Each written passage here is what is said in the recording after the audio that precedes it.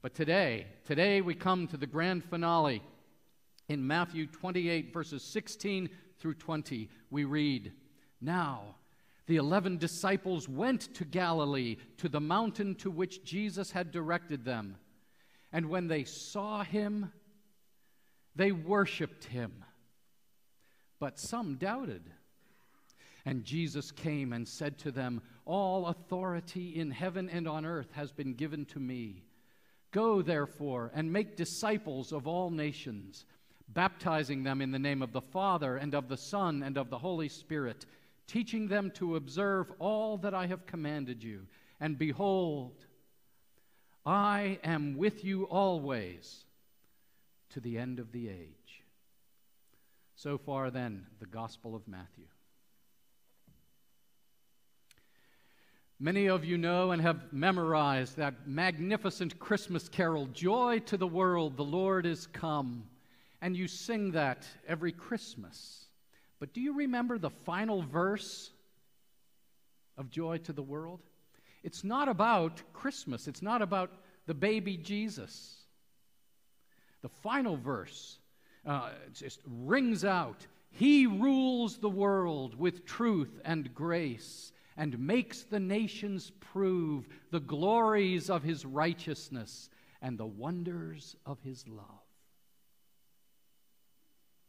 And Isaac Watts, as he pens those words, draws on them, that Christ has authority to rule the world, the nations with truth and grace. Where does he get this? Well, he gets it from our passage, the final paragraph of the Gospel of Matthew. "For now, Jesus is risen from the dead, and he has made an appointment with his disciples to meet him in Galilee, and they go. And lo, behold, they meet him there on the appointed mountain."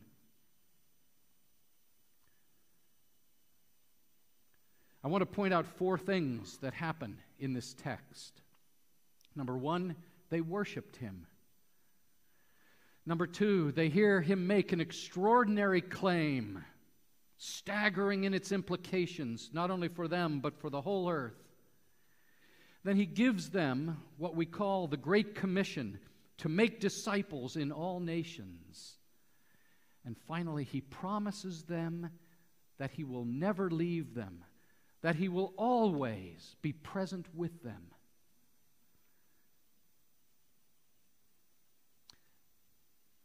Instinctively, point number 1, they worship him.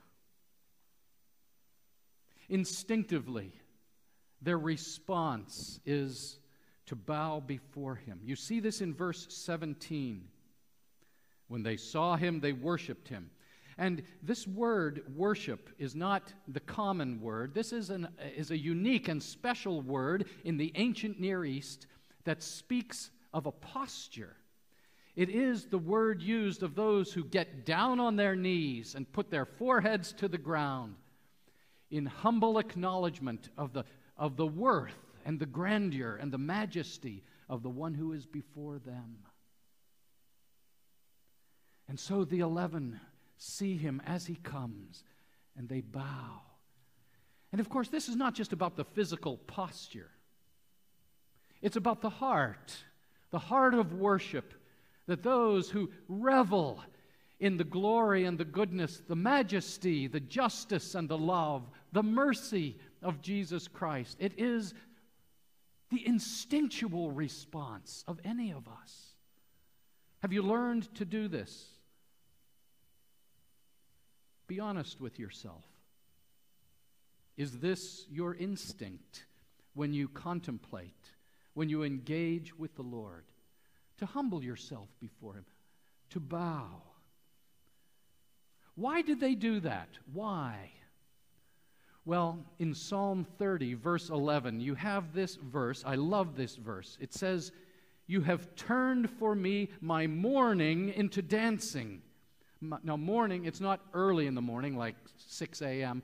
It's the M-O-U-R-N, the sadness that you feel when you grieve at a funeral, when there is brokenness or devastation in your life and you mourn. He says, "You have turned for me my mourning into dancing. You have loosed my sackcloth and clothed me with gladness. Is that a picture of you? I believe that it is. Oh, how I want that for each of us. Has Jesus lived the life you should have lived? He did. Has Jesus died the death you deserved to die? He did. Did Jesus rise from the dead for your justification, to triumphantly lead you to eternal life? He did. And so, do you respond with worship? And these guys, in a sense, they took a risk. It's not a risk for you to bow before him, but they took a risk. Do you know why? Because every Orthodox Jewish man knew that you gave worship to one person and one person only. Who is that? To God. God alone is worthy of worship. If they forgot all those 613 laws, well, you might forget some of those things, but there is one bottom line. The Lord alone, God alone, is worthy of worship. And so they are revealing to us the deity of Jesus Christ there in this moment. I'm so glad God has made you a worshiper. But we read at the end of verse 17 something very interesting. Matthew says, it's actually astonishing. And yet, some were doubting.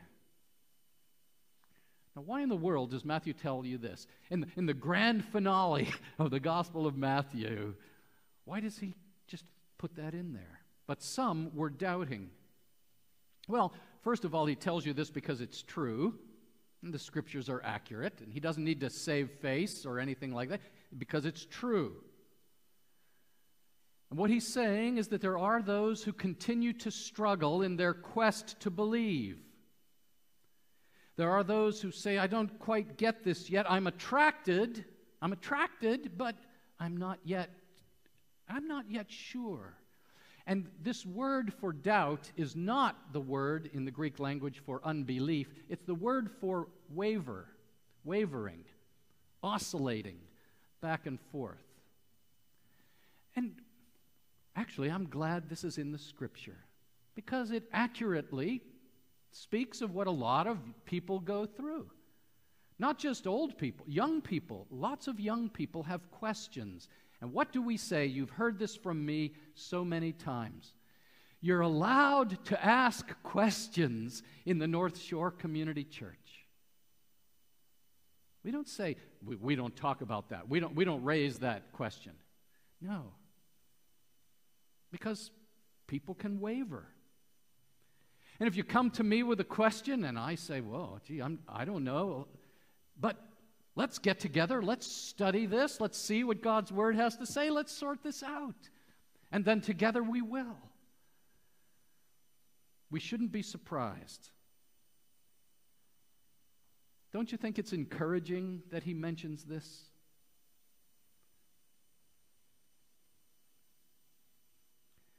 But the other reason he mentions this is because the very next breath, the very next sentence is going to be the solution to doubt.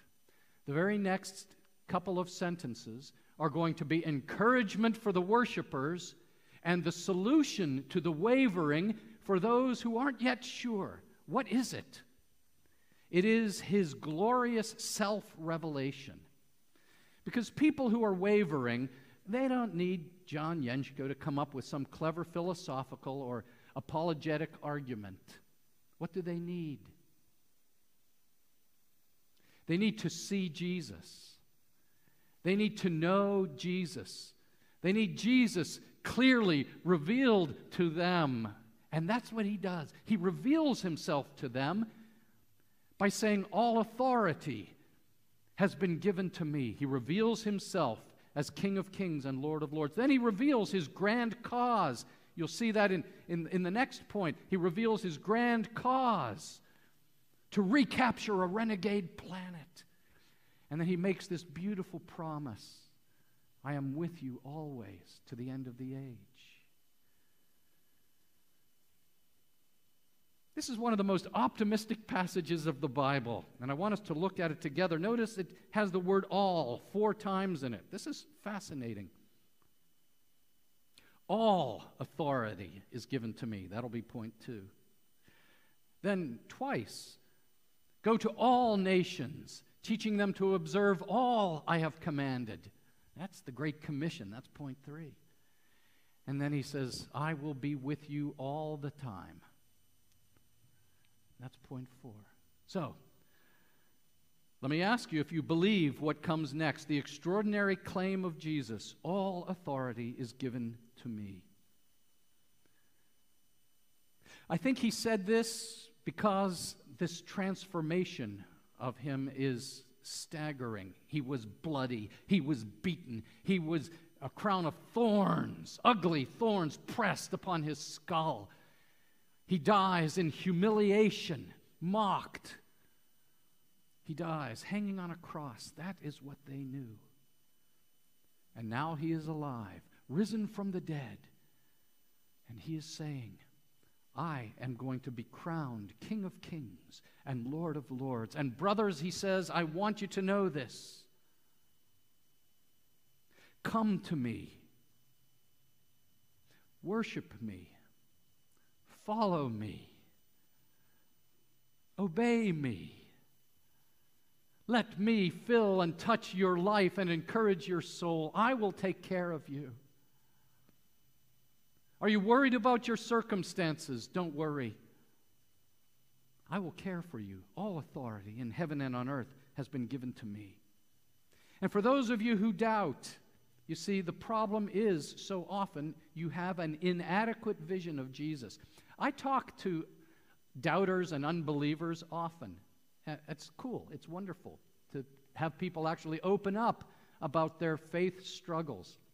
And I ask them, well, describe for me who you think Jesus is, who you believe Jesus is. And you know, when they're done describing him, I say, well, I don't believe in that Jesus.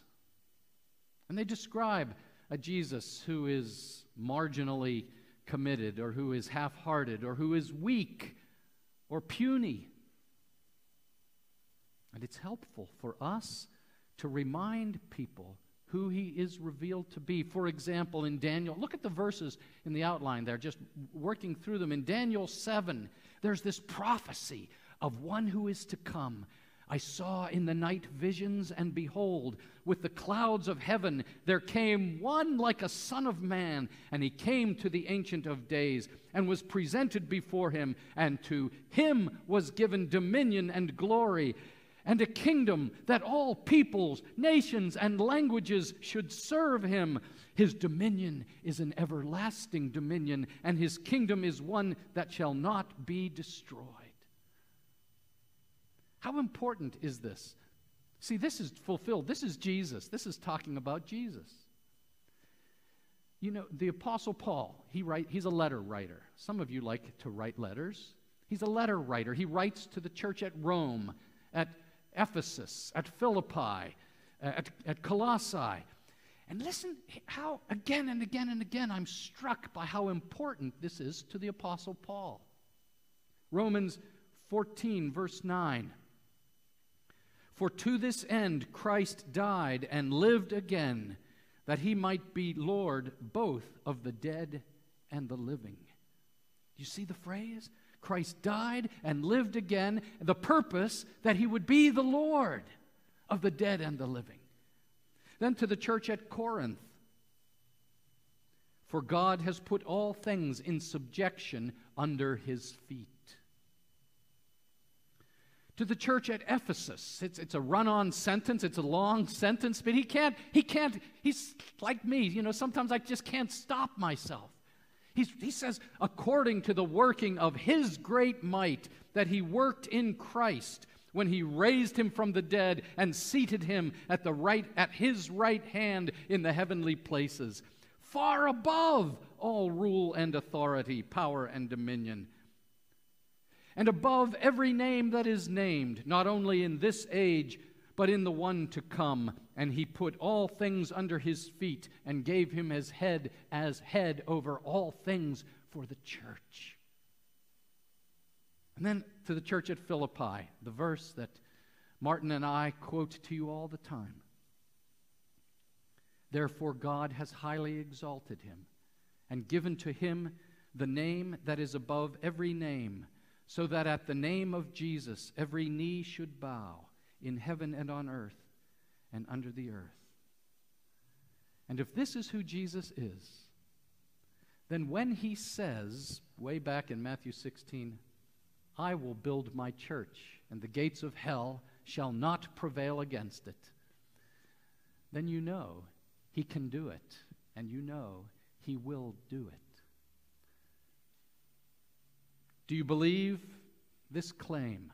All authority in heaven and on earth has been given to me. If you do, then you surrender to his lordship. You bring your marriage under his lordship. Have you done that, husbands and wives? Have you brought your marriage under his lordship? You change your priorities around so that his priorities become your priorities. You make him the hub of the wheel of your life, right? And every spoke on the wheel. Your job at work, your sexuality, your hobbies and recreations, your use, your wealth, everything gets reorganized in a beautiful, wonderful way because he's in charge. Are you with me on this? And above all, it means that Jesus is the king and head of the North Shore Community Church. He's the lead of this church. Well, what does he say next? Point number 3. We call this the Great Commission. You know these words. Go, therefore, and make disciples of all nations, baptizing them in the name of the Father and the Son and the Holy Spirit, teaching them to observe all I have commanded you. Wow. Here are your marching orders. Go and make disciples. Jesus commissions his followers to make other followers. Isn't this interesting? Disciples. He does not say, go and recruit some volunteers to do some religious work. Volunteers? I was actually talking with Trevor Nata this week, who's a pastor at Beacon Church. And Trevor and I were talking, and he says, I don't like the word volunteers. I don't like the word volunteers because the people of God are a commissioned people.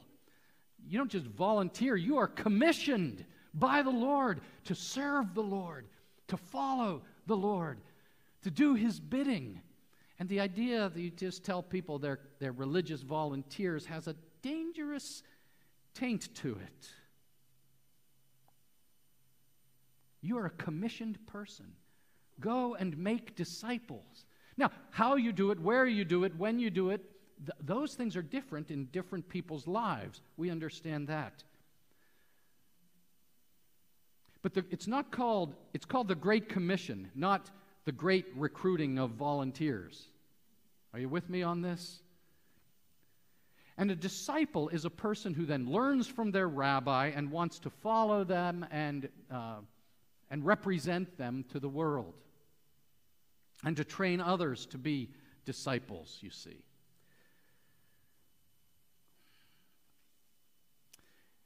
The word Christian is only used 3 times in the New Testament. It's interesting. It's a nice title. For some people, it's like a carrying card. It's an identification card. I'm a Christian, meaning I'm not a Muslim or I'm not an atheist.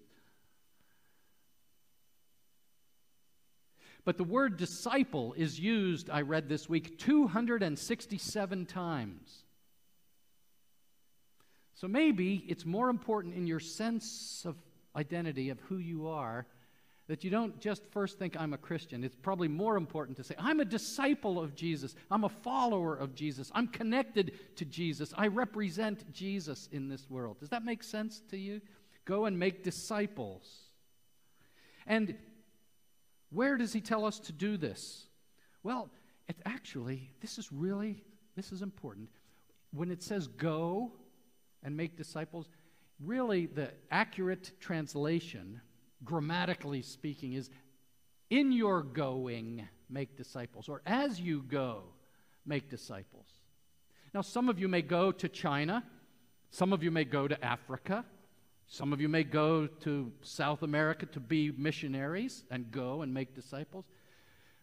But he's not talking about that, not first. He's saying, as you go, and you're taking care of your children, make disciples. As you go to work, among your colleagues, make disciples. Oh, doesn't the Constitution forbid that? No.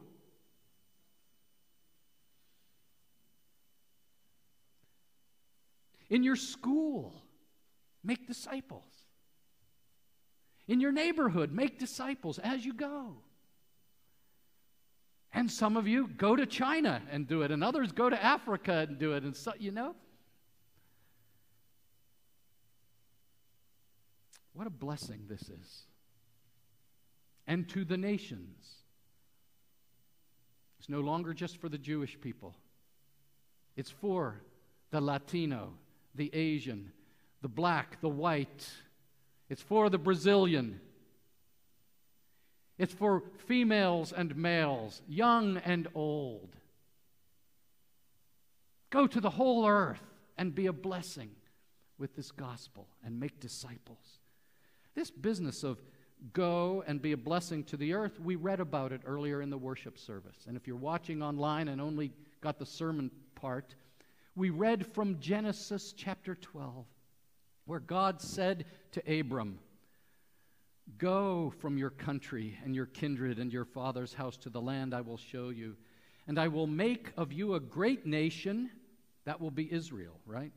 "And I will bless you and make your name great, so that you will be a blessing. I will bless those who bless you, and him who dishonors you I will curse." And now this, Abram, "in you all the families of the earth will be blessed." Far beyond merely that ethnic line that came from the loins of Abraham. The Bible says all who believe in Jesus Christ are children of Abraham. And the message goes to the nations. It's fulfilled in this great commission that he's given to us. And in this command to go, he uses the word all. He uses it twice. Go to all nations. Okay, you're going to cross boundaries and languages to do this. And he says, before he ascends to heaven in Acts 1:8, you know this verse. Do you know this verse highlighted in your Bible? But you will receive power when the Holy Spirit has come upon you, and you will be my witnesses in Jerusalem and all Judea and Samaria and to the ends of the earth. What is a witness? We say around here, it's like being a signpost. A signpost. What does a signpost do? Well, it points people beyond itself to a destination. And this is wonderful. That's what you are. I've seen some signposts that are really beautiful. And I've seen some signposts that are not so nice looking. You might even call it ugly. But you know what? I don't remember very much about signposts. What I remember is the sign got me to my destination, and boy, was I glad. And you are a signpost for your family members and your colleagues and your classmates and your neighbors. You're a signpost to get them to Jesus, to a relationship with him. And that's when you've got your job done, when you've got them where they need to go. And you need to be a credible signpost. Now, if it's in some of the movies I've seen, the signposts have a mind of their own, and they twist or they blow around in the wind, this way, that way. No, you have to be a credible signpost. You have to be an authentic witness. In the court of law, they do not accept non-credible witnesses. In fact, they try and your lawyer, the opposing lawyers, wants to discredit your witnesses. You have to be a credible witness because you can't give away what you don't have. So, brothers and sisters, we want to be credible witnesses.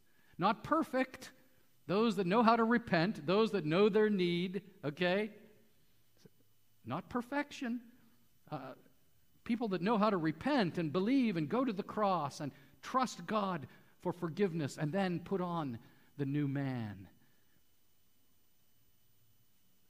If you're not authentic, well, it's like this. Suppose I tell you, I really love Nina. I love Nina. She does my laundry. She does laundry for me. I love Nina because she manages all my finances so efficiently, you know.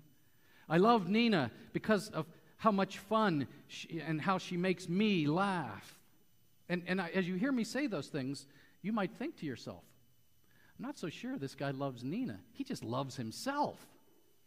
He just loves her just because of what she does for him. But suppose I tell you that Nina has captured my heart. And the beauty of her character and the way she serves other people has so gripped me. And her outer beauty as well as her inner beauty is so attractive to me. And I celebrate her every day. Now, how does that sound? That sound credible? You believe that, you see. And when people are attracted to Jesus, they will be united to Jesus. That's what we want to do. Now, then he says, baptize them. What in the world? Why does he say that? Baptizing them. Well, that is because baptism is the public initiation into the covenant community of God. It is the acknowledgement that now the Lord is my Lord. And you can't be a Lone Ranger Christian. You must be initiated into the covenant community, into the family of God. And just like circumcision was the sign of initiation in the Old Covenant, now baptism, it's gender non-specific for men and women, boys and girls, for everyone, baptism is the sign. With the pouring of water upon the head of the convert, with the pouring of water on the heads of the children of converts, as they are brought into the covenant community, households, belonging to Jesus. And from there, we teach them all that Jesus has commanded. And it's about discipleship. Colossians 2, verses 6 and 7. Do you know this verse? This is so beautiful. It says, therefore, as you received Christ Jesus the Lord, so walk in him, rooted and built up in him, established in the faith, just as you were taught, and abounding with thanksgiving. There you go. You received him as Lord. You were converted. You were baptized. And baptism signifies that entrance in. But it doesn't end there. So continue to walk in him. And the agricultural and construction metaphor, being rooted, solid in him. Grounded, it means like a building has a foundation poured in him for your life. And so you walk with him the rest of your days. You know, Jesus hung out with these disciples for 3 years, and he focused on 3, Peter, James, and John, you know. Paul tells Timothy, Timothy, I discipled you. Now you, Timothy, pass on to faithful men who will in turn pass on to others. You see this multiplication principle? It's beautiful. You are not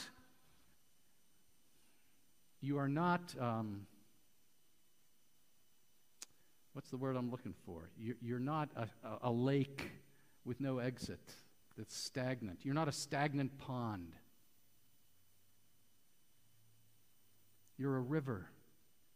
And the grace of God flows to you and flows through you to others. So, who is discipling you? I wonder if you can answer that question. Who is discipling you? You see, disciple is both a noun and a verb in the English language. A noun, it's a thing, it's a disciple, it's a person. You are a disciple, that's a noun.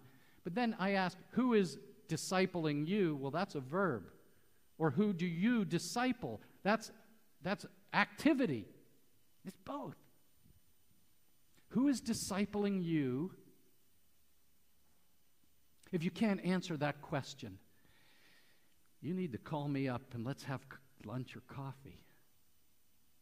You can't answer that question. And I'm not really quite satisfied with, well, I just listen to Christian radio. I'm not satisfied. If that's your answer, I'm not quite satisfied with that. I watch some guy on TV occasionally.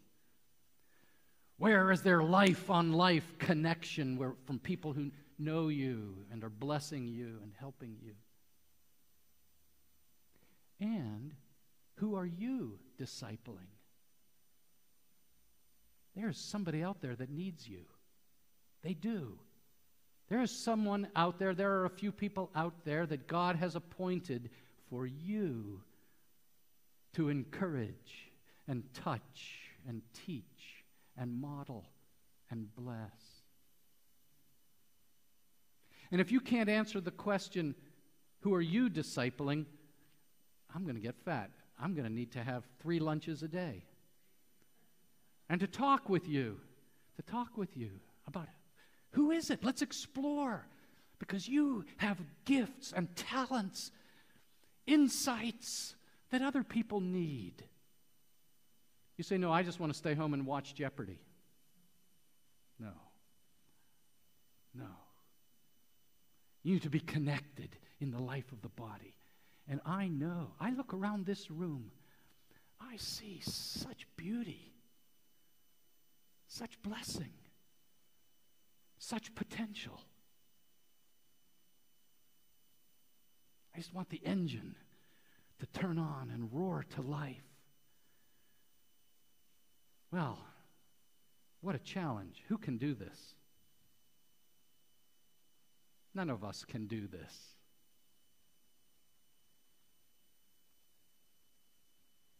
And so, point number 4. Nobody wants to be sent on a challenging mission without backup, without energy, without resources, without supplies. And frankly, you don't want to trust me for it. Who can you trust as you disciple other people, as you evangelize other people? What does Jesus say in the conclusion of this magnificent book of the Bible? He says, "And behold, I am with you always, even to the end of the age." Does your car warranty expire? You know, you got a 36-month warranty, and it's always in the 38th month that the check engine light comes on. You know, the transmission starts to grind. There's no term limit on this promise. Jesus says, I am with you always to the end of the age. I don't care how old you are. He's not forsaken you. He's not given up on you. I don't care how young you are. He's there with you.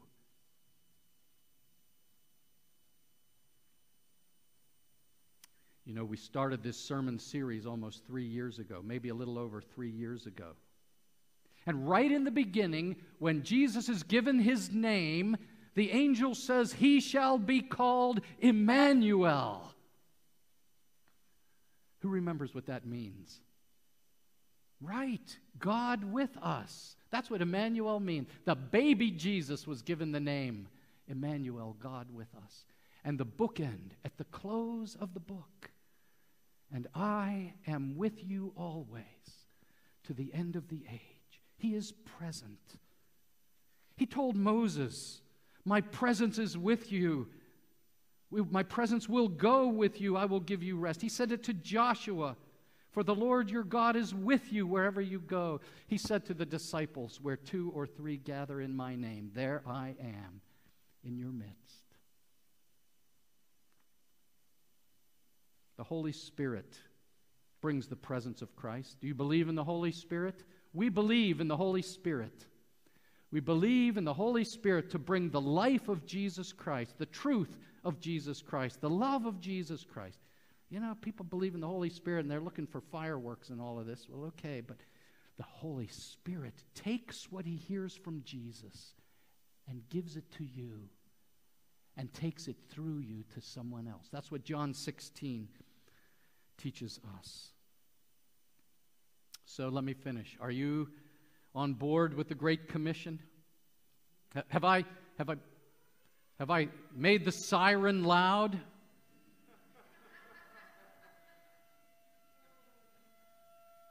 You know, if the people can't hear the trumpet, they can't respond. In the ancient world, it was a problem. How do you get the people to be mobilized? You blow the trumpet. You sound the siren. Have I been clear? I hope that I have. If you're not a disciple or discipling, what do? Well, that's easy. You just repent. You repent. You turn. You say, I think it needs to be different in my life. And then you go to the cross. You say, Lord, forgive me. I haven't been the disciple you want me to be, and I'm not making a disciple the way you want me to. I'm sorry. Forgive me. Let's go. You're with me. Pastor John will have lunch with me, and we will talk about who you might use in my life, Lord. Not in your own strength, but he is with you. Let's pray. God our Father, how wonderful it is that the good news of the gospel is blessing the whole earth. And Clayton said, people wonder, why'd you come to Long Island? And the answer is, God, you brought us to Long Island so that we could be a blessing to the people of Long Island and make disciples here. And we thank you for this commission. We acknowledge we are not just volunteers. We are commissioned into your church, baptized into Christ in his life and death, and we will live forever. And so until this life ends, oh, it is our prayer that you would be pleased to use us in marvelous ways. Lord, we have Vacation Bible School coming up in a few weeks. Our youth group is kicking off a fantastic fall series. We're going to study the book of Hebrews. Our prayer meeting will continue to disciple people in prayer. Come, Lord Jesus, and extend your church. Bless us and make us a blessing, I pray. In Jesus' name, amen.